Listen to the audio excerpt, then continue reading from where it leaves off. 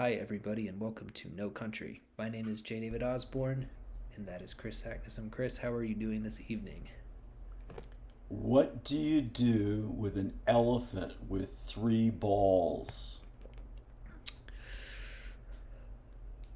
What do you do with an elephant with three balls? You walk him and you pitch to the giraffe. God, I heard this. It's an old car salesman joke. And I heard it the other day, and I thought I was going to wet my pants.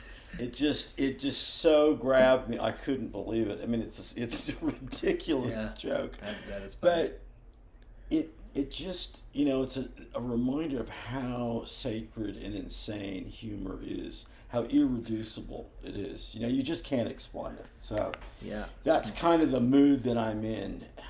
The trickster, the jokester, the jester, the Hyoka, the chaos agent, Loki, all of these spirits of humor and fun and holding on to things loosely and taking none of them seriously will be very relevant for our conversation once we get into it. But before we do that, you have given me my 5 words, of which I am to choose 2. What's my imaginative challenge for the day? Let's just have a quick report on the last time, because I thought you did a really good job of that. You got one disposed of almost straight out of the gate, which I was very impressed with, and then which was amalgam. And then later, you managed to work in nuclear in a really interesting way. Do you remember what you did? Just as to remind listeners. What did I do to put nuclear in there? I can tell you because I can remember. I didn't write it down. Tell me.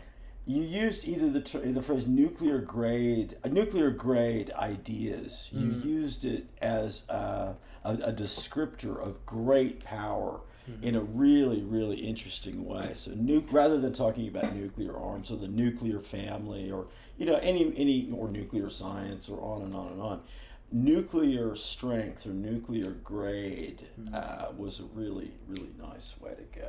Thanks. So, okay, I do have an imaginative challenge for you. And we're going to go back to storytelling, okay? So you're going to come up with an outline, you could think of it as a film treatment, perhaps. But the working title is Millennial Demic. Millennial Demic. This sounds like a good one. I'm in. Okay. And you have a choice as a trickster figure yourself. You have a choice of whether or not you go comedic or you go kind of scary, maybe even to the horror end. You've got a spectrum there. But the idea is that you are telling the story in the first person. You're an investigative reporter, not a private investigator, but an investigative reporter. And you begin to notice that there are examples around America where parent-age people have died under mysterious circumstances. And in each instance, they have a millennial age offspring either still living at home or back living at home. And you begin to sniff around and start connecting dots and begin to wonder if somehow all of these deaths aren't homicides and perhaps there's a common feature to them, a common cause, a common mechanism. Okay? Any questions? No, that sounds great. I'm just gonna take a quick Millennial Demic. Millennial Demic. Can I come up with a title as well? Oh yes, please. That's just a working title, working sort of further suggestion in the prompt.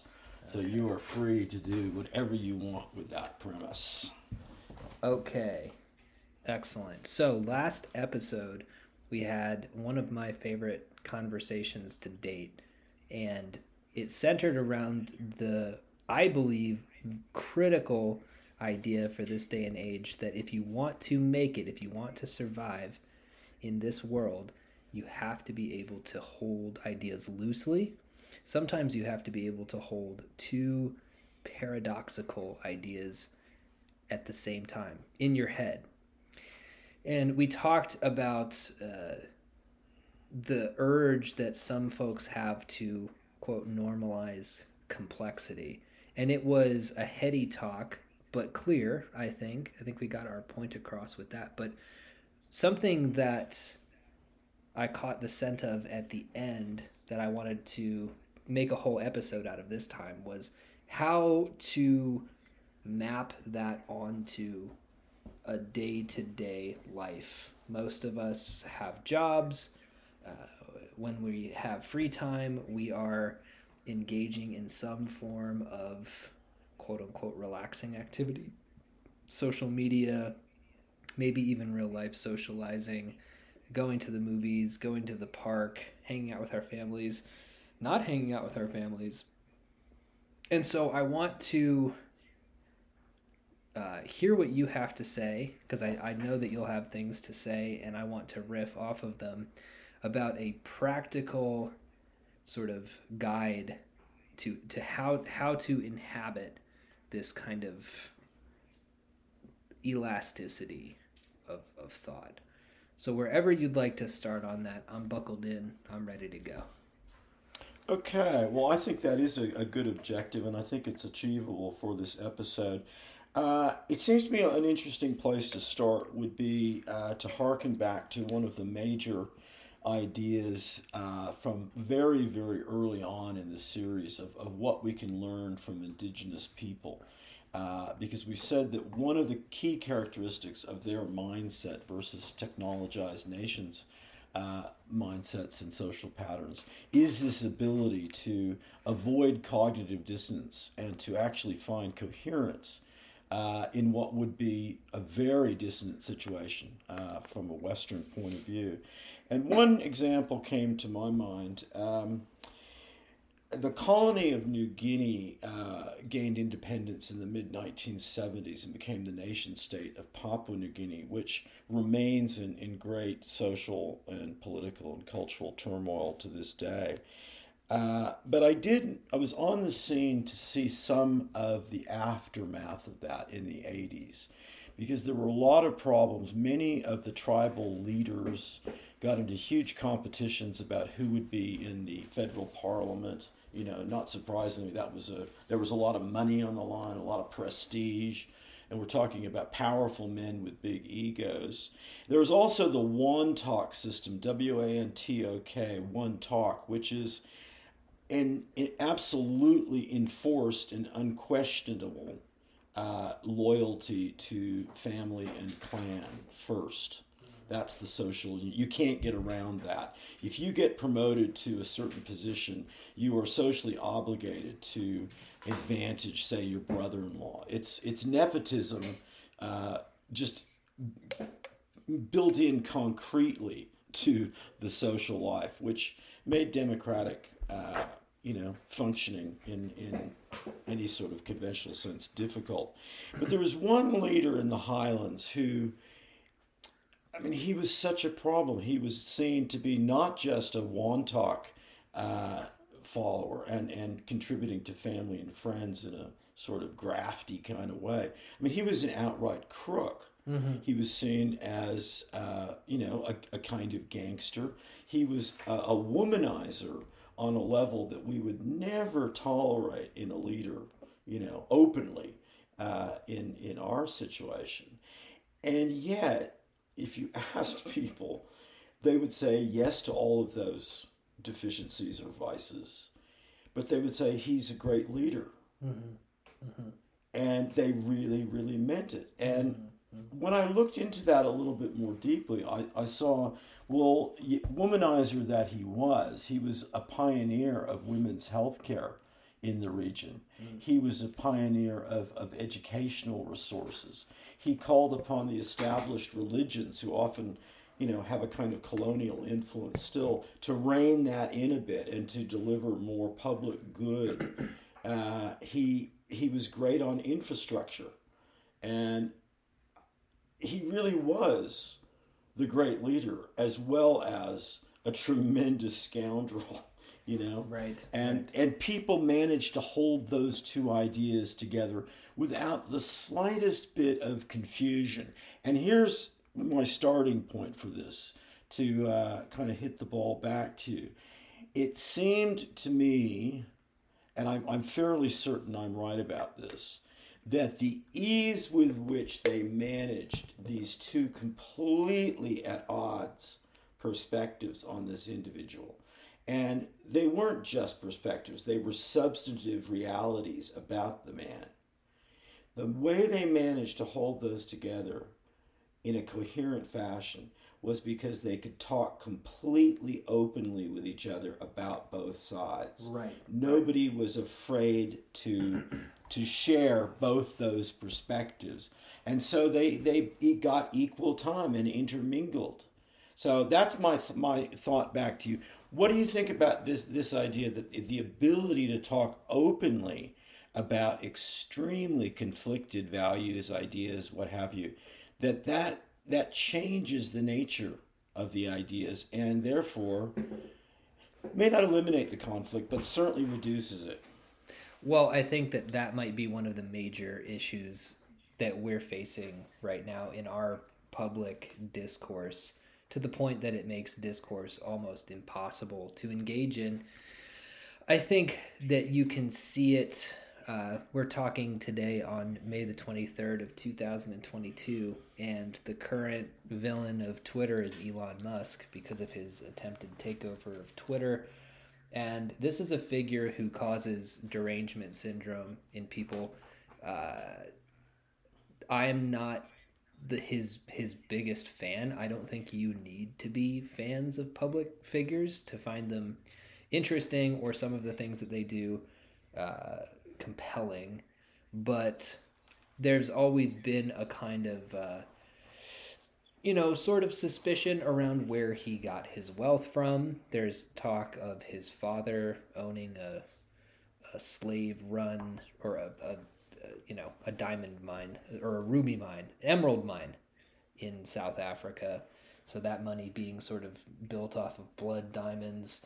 And recently they pulled out the oldest trick in the book, which is finding a woman, of which I'm assuming there are hundreds, if not thousands, who have similar stories, who was propositioned for sex by Elon Musk while getting a massage.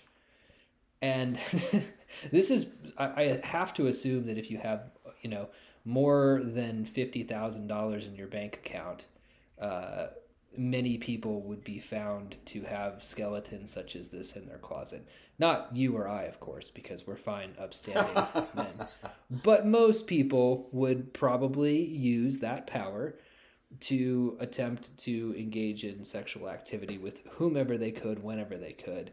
And so they found one of these women who said that she was giving him a massage, and he offered to buy her a horse if she gave him a hand job, something like that. It's all... I didn't hear that part. God, close only counts in horses and hand grenades, or horses and hand jobs. Right. And so this woman comes forward, and here's the thing. I don't disbelieve her story. I don't think that the woman is a liar necessarily. I'm not a psychic, and the complexities of it are too dense for me to get into, but I'd believe her. But I also don't think that matters in terms of what he wants to do, in terms of cleaning up Twitter, getting rid of some of most of the bots, of which, by the way, it has been determined half of Joe Biden's 34 million followers are in fact bots. God, I didn't know that. Yeah. So, I'm able to hold those two things and say, I don't doubt that he propositioned a woman for sex who maybe didn't want to have sex with him at all and maybe felt very uncomfortable in the situation. It's all very unfortunate. But also, that doesn't really move the needle for me at all. there are, I think in most political figures you find this, and what you end up with in American discourse is you have, people on the left, showing a picture of Donald Trump talking to Ghislaine Maxwell, the notorious madam of Jeffrey Epstein, and then people on the right turning around and showing a picture of Bill Clinton and Hillary Clinton with Epstein, and saying, but they were friends. And where both sides are messing up there is that they have put up a mental block that it would probably take years of therapy to break down, that yes, in fact, both of them probably consorted with these sex traffickers and probably partook in the trade, right? They're all probably guilty of this, but yet at the same time, you have to set that aside and say, well, whose policies affect your life at the end of the day? And just me saying that, I know, would get a lot of people incensed, but it's true. I don't know how else to put it. You have to be able to hold the idea that people who have money and power are almost categorically scumbags, and yet they have all the money and power. So how would you like that money and power to be used? Right. Well, listen, there's a lot of things going on there that harken back to some major segments in the history of the podcast where we had a series called The Diet of Illusion that focused on the media and its strange blurring of lines between the commercial news media and the commercial entertainment. So there's the diet of illusion thing going on there that you mentioned. Certainly the cult of celebrity, which is another series that we ran. But one of the things I like that you said that kind of connected back to something we've touched on pretty recently about the question of, do we need to have a policy individually on everything? Policy on everything. Yeah, right. A lot of us feel that, that pressure as if, somehow we're going to get interviewed in some sort of serious way, as if, right? Mm-hmm. And our response is going to be terribly, terribly influential. So we've got to have a policy. But you started off that response with the question of saying, well, I'm not necessarily a fan of Elon Musk. And therefore, the implicit question, well, do we have to be a fan of every major figure? No. Do we have to be a fan of every celebrity? I mean, that is really a very bizarre idea and a very real pressure, I think, for a lot of young people where they feel like they have to be for or against. They've got to be, they've got to have their little brand identity, and fandom has a lot to do with that. And, if you could just step free of the need for that and think, no, I actually don't have, any real feelings either way. Yeah. Or I don't even know who this person is. Or alternatively, you can reach the point somewhere in one of his books of prose, some essays, the poet James Dickey. He's been on my mind lately. I don't know why. But he just makes a statement that I feel like I've grown old enough to admit that I will never be interested in ballet and baseball. Boom. Yep. It just draws the line, and those are emblematic of a whole bunch of things, He goes on to list quite a few other things. But the relief of thinking, no, I don't have to care about all this stuff. I don't have to care about it. Yeah, so if somebody were to ask you, how do you feel about rich, frisky men asking masseuses for hand jobs, I could just say, I really don't have an opinion one way or the other, and it would be honest, and just let that sit there. Well, you don't think it's bad, and I'm like, well, I don't think it's good, but I don't think it's bad. I don't have an opinion. Like that's that simple. What is your opinion on, foxes digging through the trash in the streets of London? I don't have one. I don't know. It doesn't affect me. I guess the foxes are hungry. So, but see, I'm already forming an opinion. I don't have an opinion on foxes rummaging through the trash. Well, one theory of the media, and I have an interesting comment I wanted to share with you. I'm glad this just remind me of it. But one thought about the media is that it is an ecosystem of algorithms searching for these trigger points. What will make people think they need to have an opinion? And if you think of it that way, an ecosystem of algorithms searching for trigger points about what will stimulate the need for policy making and opinions on the part of otherwise pizza eating, bill paying, trudging through life individuals, and also all of us too, not to be derogatory, we're all potential victims of that. Sure. But I think that's really an interesting way to think of what the composite media is now, far from a source of information and connection and community. Its objective is just the opposite, or certainly it's completely coldly neutral on any benefit. It's just seeking self-perpetuation and finding these trigger points that will get this engagement that no one really needs to have. What we're really kind of talking about is having a Bartleby the Scrivener stance on some of these things. I prefer not to. It's neither yes nor no. One of the great cultural moments of 2022 that sort of encapsulates all of this is the Johnny Depp Amber Heard defamation trial that's been going on. Have you followed this at all? It's been all over YouTube and social media.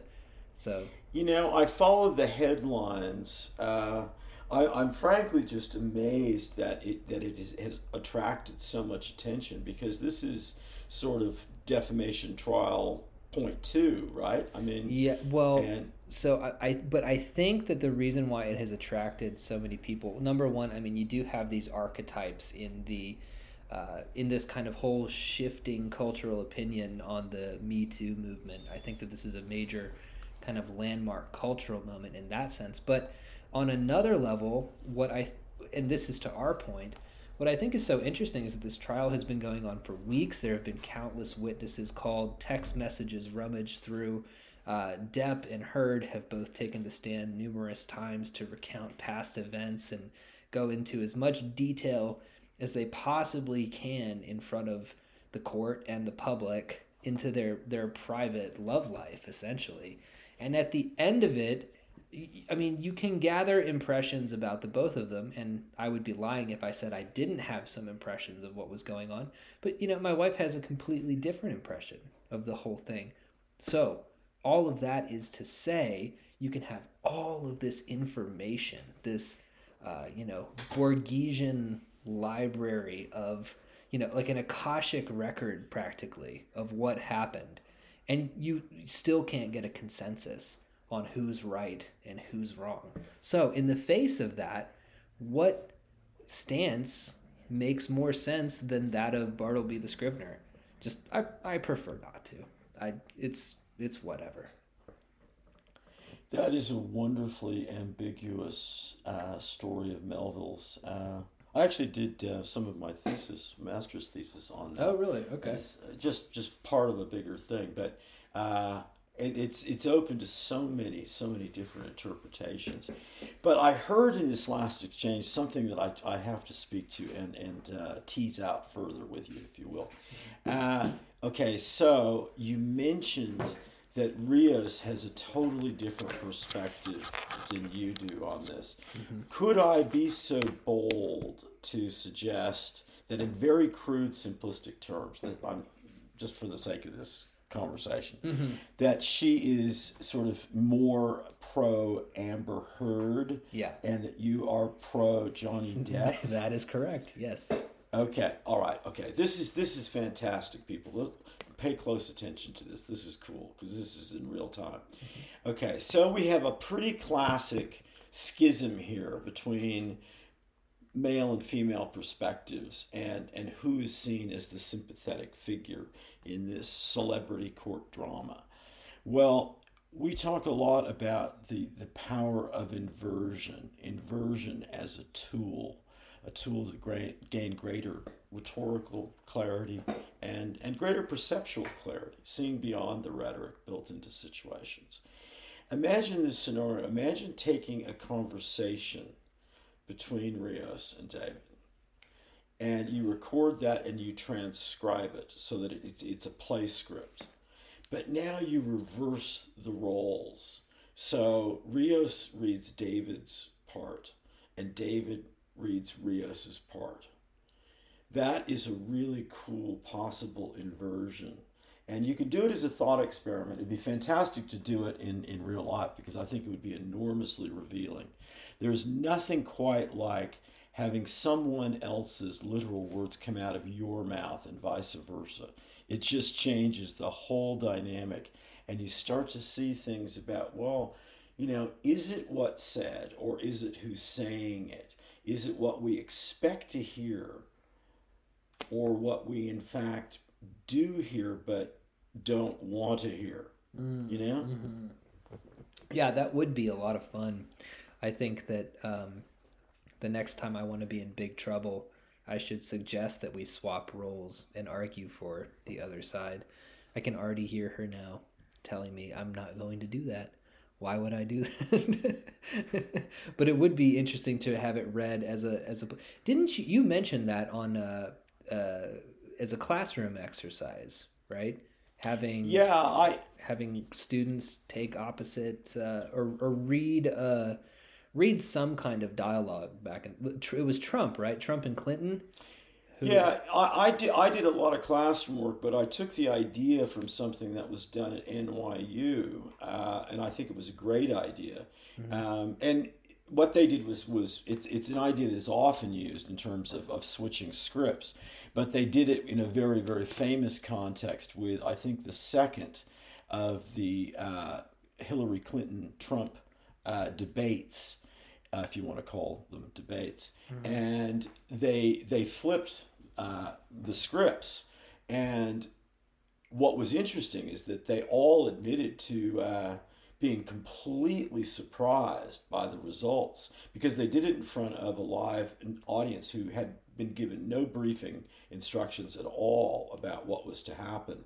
And they were equipped with those little, instantaneous feedback devices that you have at real debates. So you can sort of follow it second to second about where the crowd, sympathy is. And it was fascinating, very unexpected results of that. Mm-hmm. But I think the technique is worth thinking about in many situations because it is one of these tools that gives us some new leverage, some new clarity. So this leads back to what we're talking about in terms of being able to hold two ideas in their head, whether it's having an opinion on the celebrity defamation trial or Elon Musk or Donald Trump or Hillary Clinton. Something that I have noticed is it was first popularized with Donald Trump, this phrase called Trump derangement syndrome. And you would see people who I had to assume would wake up, have their coffee, and immediately start posting about how terrible a person Donald Trump was. And you could almost see them frothing at the mouth as they're typing this stuff out. And I've seen echoes of it in people who are very obsessed with Hillary Clinton. I've seen it in people who are on both sides of the COVID debate spectrum, where their whole life becomes consumed by this COVID debate. And they've sort of shifted their focus now to monkeypox, which yes. doesn't seem great name for a band. Doesn't Isn't really that a great name for a band? It is, but it doesn't seem to have the same je ne sais quoi as COVID. It's not going to catch on, right? Mostly because it only seems to transfer through sex, mostly non-heteronormative sex. I'll put it that way. But anyway, my whole point with that is that maybe a first step is for us to realize what our own personal derangement syndromes are, right? Like what's this what's an idea that immediately sets us frothing at the mouth, and maybe for a week, it might be a good idea to attempt to inhabit the other position unironically, non-sarcastically, completely sincerely attempt to just live that other opinion for a while. And when the week is up, you might not keep that idea. The idea is specifically not to change your mind, so to speak, but it's the first step is just getting comfortable with these other ideas, realizing that you're not going to die, you're not going to get cooties by living with these other ideas. You're sort of vaccinating yourself. Boom, there you go. Yeah. Yeah. Yeah. Yeah. Well, I look, you know, in a sense, if we just step back a little bit, I think what's sad about what you just said is that not so long ago, that was, if not the number one goal, it was certainly in the top three of what we meant by a standard liberal arts education. Yeah, you know, I agree. Yeah, even when I was in school in 2005, that was still the standard, I think.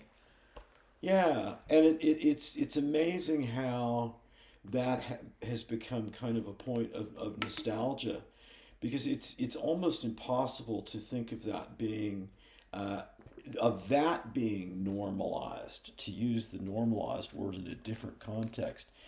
That would be, in my view, so far from being normalized today, even amidst the best of institutions of higher learning, that it's hard to really consider. But the idea that is now something that we have to be grateful for and seeking out with great effort, you know, in any way we can get access to it, is really, I think, a remarkable statement of what's come over us, you know? I think so. I think that when I was coming up in college, somebody who I admired very much, and I know a lot of similar friends of mine was Christopher Hitchens. I always liked listening to him talk, and if you go on YouTube, you can find some great speeches that he gives. Wonderful. Wonderful. Sometimes to very hostile crowds about Islam in particular. He is not very popular, some of the things he had to say about Islam. But his whole idea was that he was an atheist. He felt that Islam in particular was a threat to the world, which seemed much more realistic in the wake of 9/11. That's cooled off a bit, but not entirely. But he was a free speech guy, and he often would go on very eloquently, I think, about the fact that all of these ideas should be allowed, right? That he should not have a price on his head from these various organizations for saying what he said about Islam, but conversely, they shouldn't go to jail for their beliefs. They should be allowed to think whatever they wanted to think. So I think that there's a lot of really great kind of early 2000s performances of what we're talking about, where, you know, he was willing to get drunk off of his ass and call you a moron, right? But that was part of the fun of watching this stuff. There were some great debate shows too. Bill Maher's show has had some bangers lately, but he used to have a show called Politically Incorrect. Do you remember that show? It would come on. I do remember that. Weeknights, and he'd have four panelists who, you know, were from all different ends of the political spectrum, and they would argue and they would call each other names, and it is genuinely hard to imagine that show existing in that form. Now, I mean, even his show on HBO doesn't even approximate what was going on in Politically Incorrect. You had, you know, Ann Coulter kind of, you know, buddying up to, you know, Democrat celebrities, or Alex Jones. I don't know if Alex Jones ever went on the show, but people of that ilk sort of all having a beer together and calling each other stupid and being friends at the end of the day. I miss that. Oh, I do. I think any thinking person does, if they're really honest. I mean, Hitchens. I mean, who could agree with him all the time, even if they loved him. But one of the most articulate speakers that you could ever find. I mean, no one could be clearer off the cuff than he was, and never seemed glib. I mean, what a powerful intellect, and very funny too. Hilarious. I mean, we miss him greatly, and you made me think of going back in time. Clive James was one of the three Australians big intellects who left Australia for different parts of the world. Robert Hughes went to New York, Germaine Greer and Clive James went to London. And at one point, ages ago, Clive James, the host of a show, had Germaine Greer and David Mamet at the absolute top of his game, debating, men and women in a big sense, and it was just fantastic. And there's absolutely no way that you could have that kind of discussion today. And I can't imagine what the format or the platform or the show that would put that forward would be. These things are gone. But having mentioned Hitchens, that did trigger something else. And I wonder what you think about this, because I think there is a kind of there's a figure that you could liken to Hitchens in more recent times. Perhaps even a bigger intellectual rock star, and God knows we don't have very many of those. Also very articulate, also a real target for animosity, perhaps even more so than Hitchens. And I'm thinking of Jordan Peterson. Yeah, you want to talk about people who have derangement syndrome. This poor guy, I mean, he just gets his ass kicked on the internet every single day for some stuff that I personally think is really kind of low and cruel. I mean, the guy's wife had cancer and he got addicted to painkillers, and that's become sort of a gotcha fodder anytime he opens his mouth online. It's like, weren't you addicted to pain pills? I mean, talk about not having any compassion from the side, by the way, that's supposed to have compassion, right? I mean, I alternate between agreeing, disagreeing, and just feeling really bad for this guy. Well, I think it's interesting that he became such a lightning rod for very, very serious animosity, and never seemed to really get the critical analysis that I think that he was clearly deserving of, and remains so. I don't know really why the vitriol started so quickly and just couldn't separate itself to be kind of discussed in a somewhat reasonable adult way. But I mean, the first thought I had really, no matter what you think of any of his ideas, it was kind of cool to see someone who could be called, I think, an intellectual, no matter what you feel about his values and program. We haven't had many celebrity intellectuals, I can remember in the day when, people like Gary Snyder and Robert Bly would draw an audience of 3,000, and that was a big deal. I can't imagine that today. But Peterson was doing that, all around the country. I mean, all around the world, actually. So, I mean, I was a little bit surprised that there was never a statement of, well, thank goodness there's an intellectual hero again, whether he's a villain or not, or an antagonist, let's say.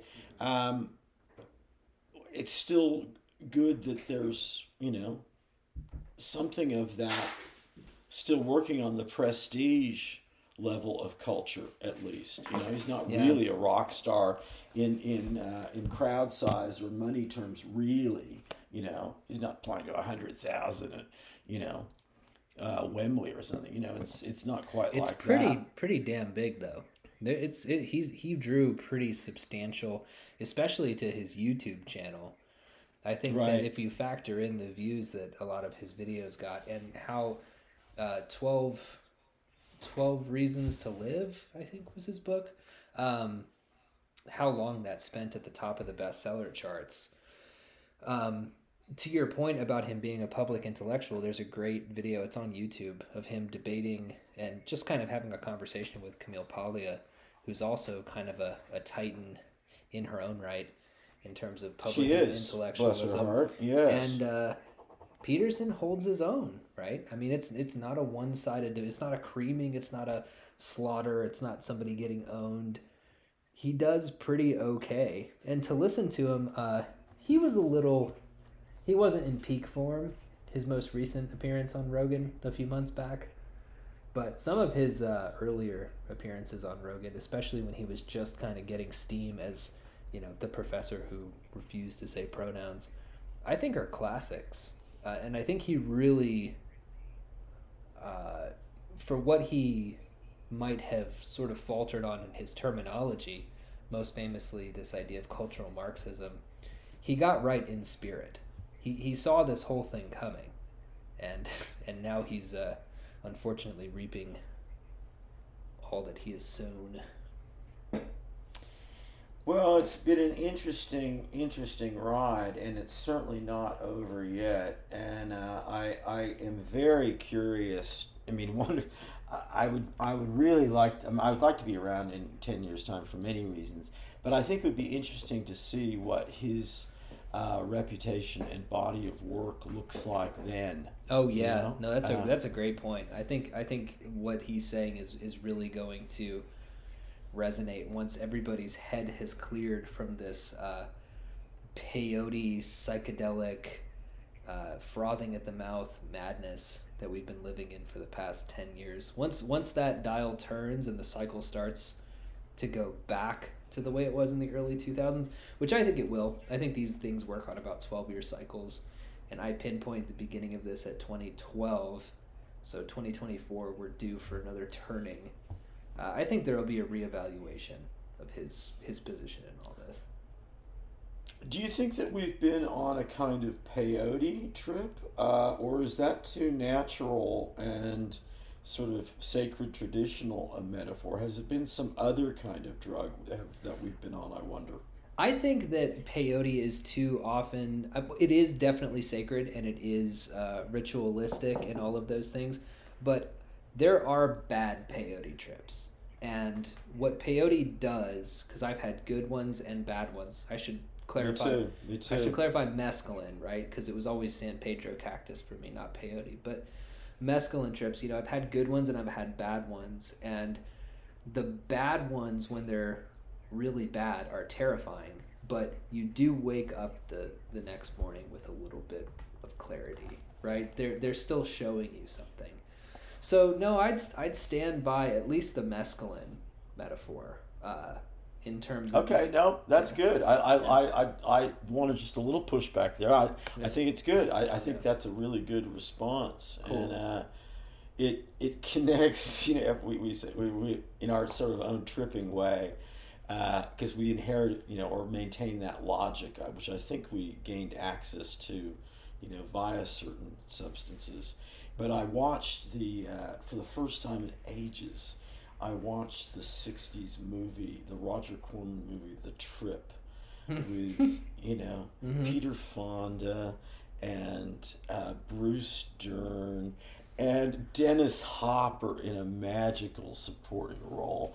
And of course there are a couple of different dwarves or little people. That if you're going to do something about tripping, you've got to have little people in there. Totally. And there's one moment where Peter Fonda is sort of in an afterlife situation within his trip, and he's being interrogated by Dennis Hopper in these really weird robes in this really strange merry-go-round environment. And Hopper in real life outside the trip is one of his friends. Mm-hmm. But on this little carousel beside Hopper is riding another little person in this big, pilgrim hat. Mm-hmm. And Peter Fonda at one point says, I have nothing to be sorry for. And the little person in the big hat comes around on the carousel and says in this really weird voice, "Bear pigs!" and just circles around, like no explanation, none at all, no explanation whatsoever. Man. And there are some moments in that are really, I think, inspired. I mean, like Bob Rafelson's movie Head, the Monkees movie. It's hard to do like hallucinogenic drugs well in the movies without. They created all the cliches, from the light shows of the music things. The tracers and all that kind of stuff. Oh, exactly. But there are some moments that are just fantastic, that have really opened up some doors culturally for the imagination, in a way that I don't think the surrealists ever really got to, Mm-hmm. They didn't have those powerful mass market vehicles like movies and pop music, Which is important, I think, spiritually and tonally, to accurately describing a drug trip, right? It can't all be kind of beautiful or even overtly ugly surrealism, because every drug trip is in some sense grappling with current reality, right? And part of current reality is the smooth plastic Apple Store. It would have been different, obviously, in the 70s, but it has to grapple with modernity, and a pop, big budget vehicle is just better equipped to do that, I think, than a purely visual, with some exceptions, a purely DIY indie type budget that is very heavy on visuals. I've actually, and this is a digression, but this is fun. I've often felt that about, and I love his movies, but Alejandro Jodorowsky's stuff, yes. Like people often describe them as, hallucinatory and entheogenic and what have you. And they are weird. But I think short of Holy Mountain, which I think adequately gets in that uncomfortable synthetic feeling in some of those sequences. That's a nice phrase, yeah. I think that his movies are actually a bit too whimsical and beautiful to adequately make you feel like you're tripping. But I do think Holy Mountain is a classic of the genre. Well, he's certainly in there with his vision. I mean, I think that if you were teaching a course on hallucination and cinema, or the hallucinatory cinema, you definitely would think about his work, no question. Yeah, you'd have to. And don't you think that in a way that cinema, particularly cinema as opposed to TV, or that cinema is the perfect and maybe the only possible way of conveying the psychedelic experience, that you can't do it. Music might be second, mm-hmm. but I think it's very difficult to do effectively in writing. I think you need to pay too much attention to it, and you get kind of overwhelmed. The surrealism gets a little bit on top. It's very hard to keep the pacing right, mm-hmm. to keep readers unhypnotized, Mm-hmm. And yourself as writer unhypnotized. So, you get in a groove and you think, oh, this is fantastic. And then you think, Jesus, this is like, prose poetry. It's cool, but I'm overwhelmed with it. I got to take a break, Mm-hmm. And film, I think, works partially because it makes us passive viewers, but it gives us a little bit more sense of action and engagement. So that's inspiring for us as audience members. And the length of time plays with the notion of time, as you'd expect, with psychoactive substances. So it seems like a much better fit than any other art form with the actual psychophysical experience of tripping. Don't you think? I do think, because music is definitely a great aid in the psychedelic process, right? So it's something that I think opens up when you take psychedelics. But in terms of approximating the trip itself, I watched a movie twice, in fact, because I purchased it because I loved it so much. But it's a recent movie. It's called The Northman. It's a Viking saga. Oh, I saw you post about that. Yeah. There's some tripping scenes in that I think are some of the best in recent memory. and they're short sequences, 5 minutes maybe, but they do it really, really well, and they are able to use the kind of sonic theater of terror and hallucination to have some really powerful imagery, I think.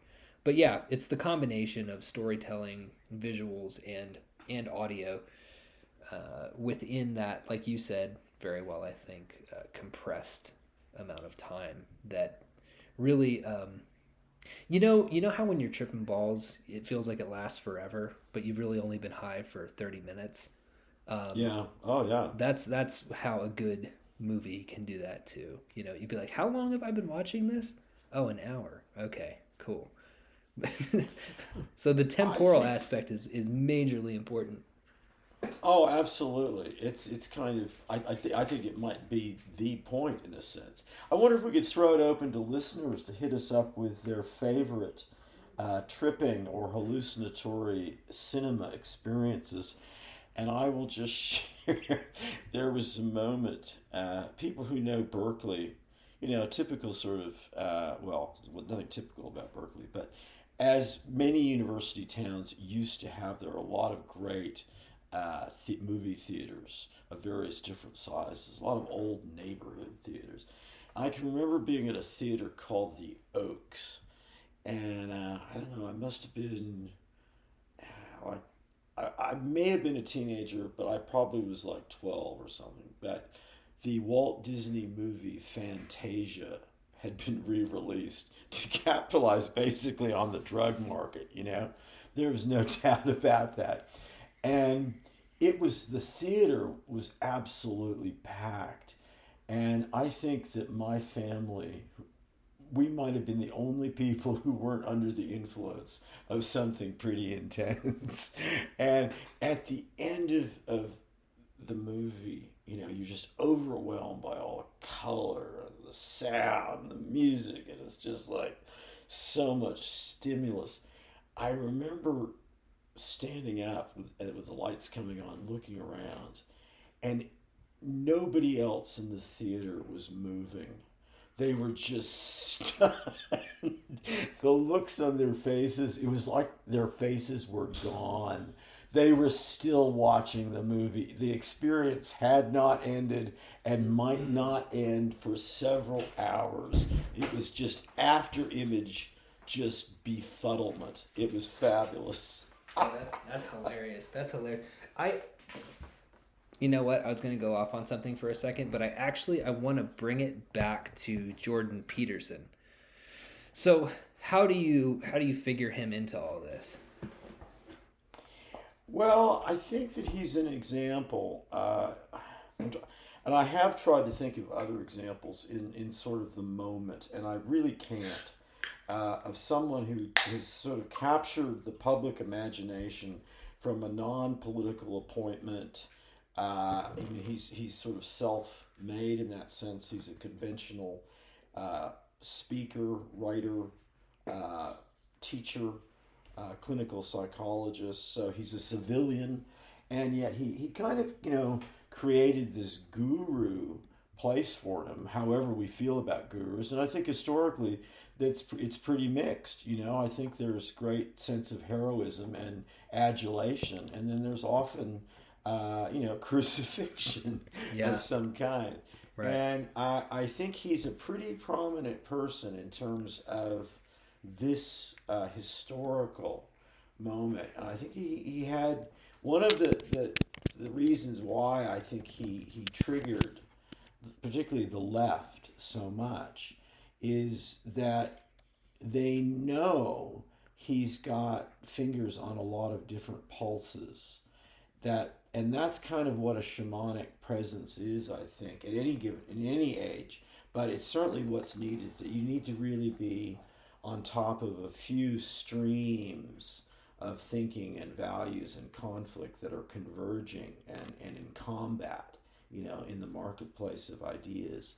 And he really performs that.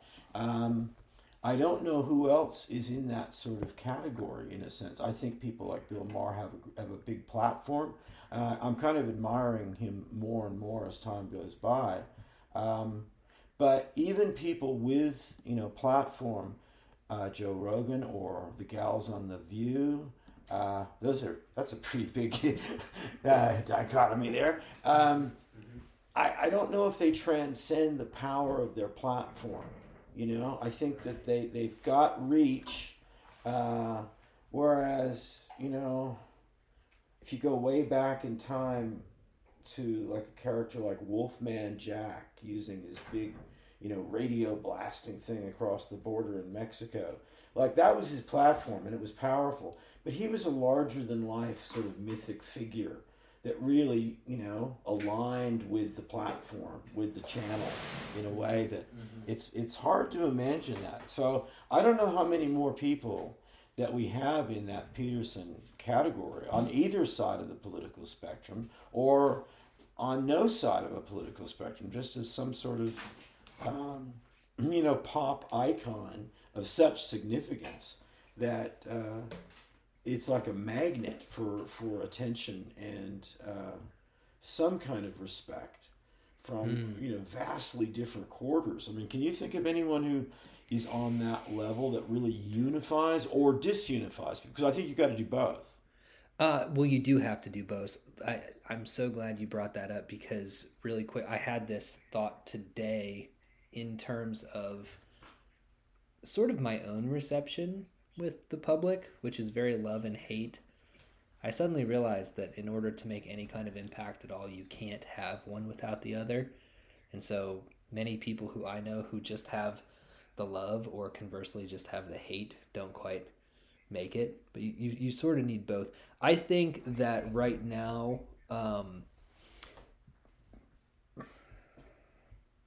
in terms of intellectualism, there's a lot going on just below the surface in the podcast sphere. I do think there are some podcasters who are doing that. I would count Joe Rogan as one of them just for the questions that he asks, but just a level lower, there are some shows that I listen to and have been a guest on that I think have people who are currently making a living at being public intellectuals. Not the level of celebrity of, say, a Christopher Hitchens, but again, I think that it's just maybe 2 or 3 years too early, right? But I do think that these people are going to have their day, because I think that there is going to be a hunger for sense making in the coming years based on what's going on economically and socially, and I just think that the short answer to your question is no, right? That there's nobody else really like that right now, but I think there will be. Well, that is absolutely fascinating because there was a moment just a couple of seconds ago where you could not have come closer to echoing the position my mother takes about this, very interestingly enough, which is Really? a very, Okay. it's a strongly optimistic, program which you just outlined, and a hunger for making sense, and that's exactly the kind of terminology that she uses. I find that really, really cool, and I want to take inspiration from that because I do believe that. As a man thinketh is the old saying. If we have an optimistic frame about this, we will have optimistic evidence as a result.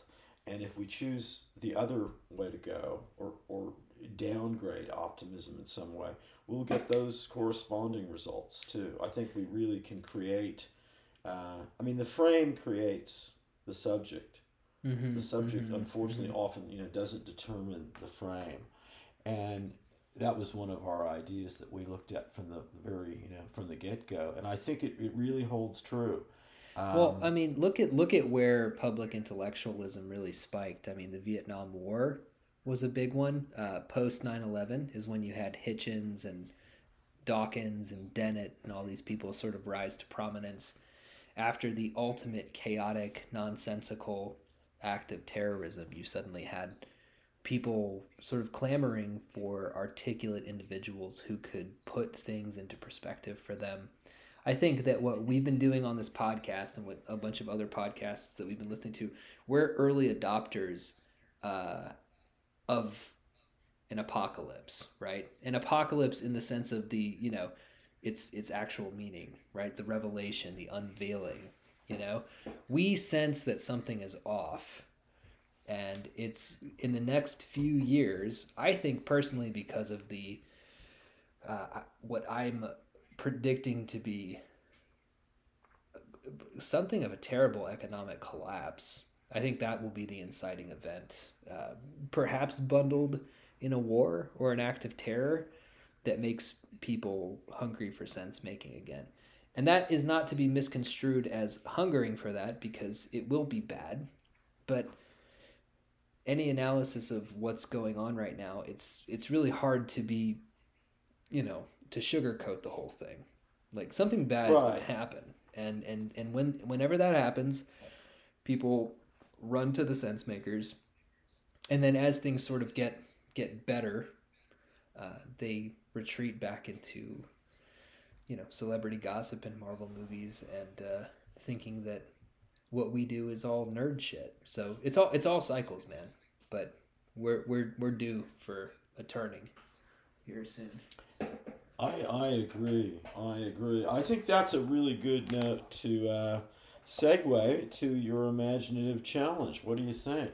Do you have something for us? And the imaginative challenge. So I have a title. And the title would be Words Are Violence. Okay.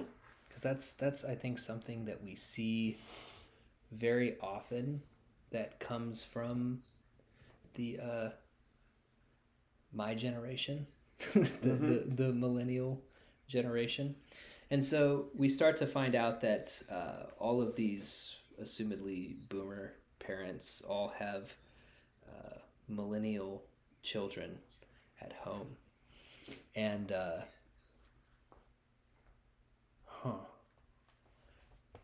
I'm going to be real with you. I was so into this conversation, I wasn't thinking about it. This might be my first. No, this might actually be my first failure, but I have had so much fun in this conversation that I completely was just into it. So apologies. I'll come with something next time. I'm very embarrassed. I can actually feel we're doing a podcast and it's just you and me talking, but my face is so hot right now. Like I'm extremely embarrassed by this. Look, you shouldn't be. There's a place in the world for an honest man.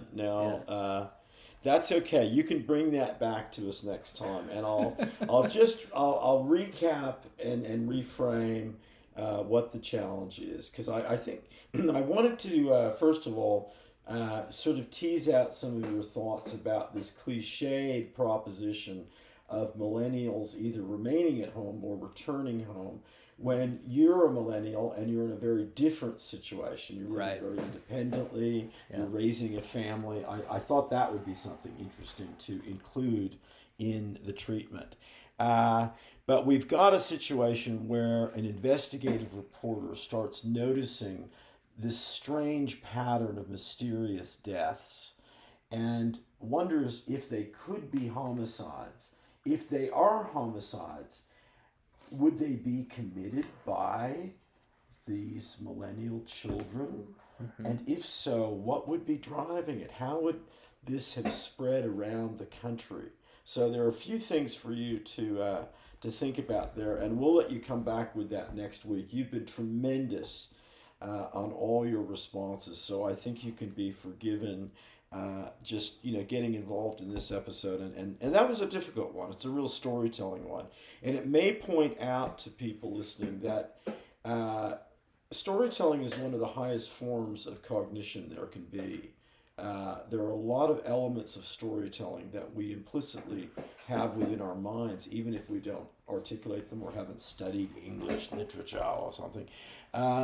It's very high level, so it's not an easy thing to compose a story based on a premise when you're having, a fairly high level, fast paced discussion in another. And that was so much fun entirely. too. I feel like I just got off a roller coaster. I had a great time. So, apologies again. I'm really sorry about that. I'm really embarrassed, but I'll come back with something cool. I promise. Cool. All right. Well, we know you will. So you're completely forgiven, and we'll look forward to what you bring back next time. I have a kind of a tool, which I think we can derive a tip from, but it struck me funny to start with, and then the more I started thinking about it, the more I kind of liked it. So I want to just explore that in real time here with you, if I could, because it's very fresh. For whatever reason, I flashed on, I think it was the first time that I was ever on stage as an actor.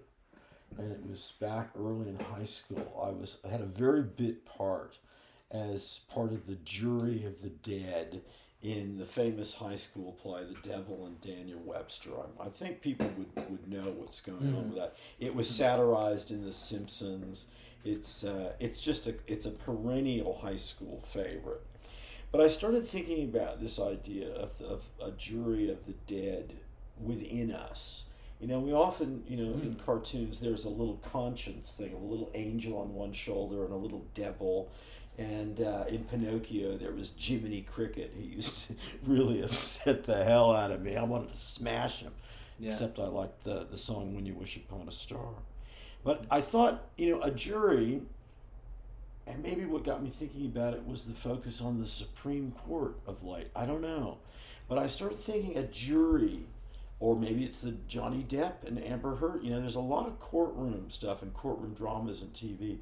And I think a jury is a very, very interesting idea, that if we allow for a jury within us, multifaceted, not just good or bad, not just a small cast of assessment type characters or voices, but a full-on jury, that if we took that as an idea and just gave that some validity for a moment, it gives an interesting way to think of our psyches. It's another psychological model for looking at the terrain that is us. It's these characters. It's an ensemble cast that must reach some kind of consensus. And I like that idea a lot, because the moment that sort of began to crystallize for me, I thought, that's a lot of what my decision-making conundrums are like. I may not see all the faces of the jury clearly. I may know a couple of faces better than others, but I'm conscious of that presence of a multifaceted cast of characters. And the moment I think you allow yourself to have that sort of cast of characters as part of that decision-making and self-doubt framework that you've got, then I think you can really start to work with it. That old saying that self-doubt is the beginning of wisdom. I think there's some real truth in that. If you can actually live with the self-doubt and look at it in its 12 or so different faces, So that's more of a thought or suggestion than a tool that I've put to any kind of evaluation or testing yet. But no, I think that that's really valuable for a couple of reasons. First of all, the idea of self-doubt being the beginning of wisdom, I think, is huge. I love the idea of a jury of the dead, but something you said, and it was almost a throwaway, but that opened up so much in my mind right now, was the idea of the interiority of a person being a terrain. You used the word terrain. And I was immediately hit with images of, small human figures walking across some kind of volcanic landscape, like the Scottish Highlands or Iceland or something like that. And the idea that we're a terrain not only is a great word choice for your tool, but really kind of ties back into a lot of what we're talking about. How do you hold a position, yes or no, pro or con, good or evil, when you're traversing a terrain? It ties back into No Country, doesn't it? I mean, that's kind of... That's it, man. God damn, this is a good episode. I'm having fun. I am too. There's lots to think about in that. I think that might be a good starting point for next time, because we have done a lot with the idea of terrain, and we've thought a lot about, of course, this Alfred, this general semantics guy, however you pronounce his name, it's always hard for me to do. But the idea that the map is not the terrain, Right. There's an ongoing sort of wisdom in that. But I've had fun too. Do you want to hear the dream? Yes, hit me with the dream. Okay. Well, speaking of the cinema, this was one of those dreams that really, it was just like Renoir. It was so cinematically and artistically beautiful.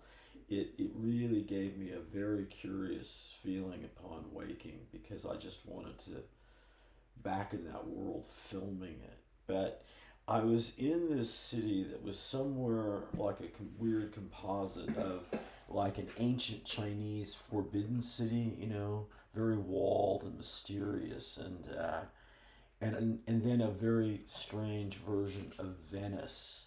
So the whole thing was like this really odd and ornate board game, on multiple levels, and there were all these canals. And instead of gondolas, I was on a canal, and I was, like everyone else on the water, I was floating in this very large carnival mask. That's what the boats were. They were very thin wood, but beautifully made, and completely, like facially formed, so like a mask upside down, and you'd be drifting along these canals, and you did have poles, but it was just beautiful. And as I was thinking that the whole thing was kind of like a board game, I realized that was what was going on. That there were these figures in different costumes that had some regularity, repetition. It was kind of a military sort of style in a certain way, but crazy and carnival-esque. And you couldn't quite tell what the pieces exactly represented or symbolized, or the power levels, but they were all over the place. They were all over the city. They popped up, on bridges and on turrets and out of little alleyways and stuff. And the thing that I realized, and that really tripped me out about the city and what made me want to film it, was however I got the information, I realized that there were multiple levels of games going on, where there was very high up in the windows of one of the bigger buildings, there were controlling players who were deploying forces, like a giant human chess game. That was going on. Mm. But there were a whole bunch of players or pieces in the game, living pieces in the game, that had gone rogue and were doing their own thing entirely, and introducing all this sort of sudden chaos and confusion into the game plans. And it was just going on with this just theatrical circus intensity of this mixture of real manipulation and plan, and then total resistance and anarchy and individual eccentric, decision making. And it was just such a buzz. And then floating on the water of these canals and these giant masks, it was just such a buzz. And I was kind of sad to wake up.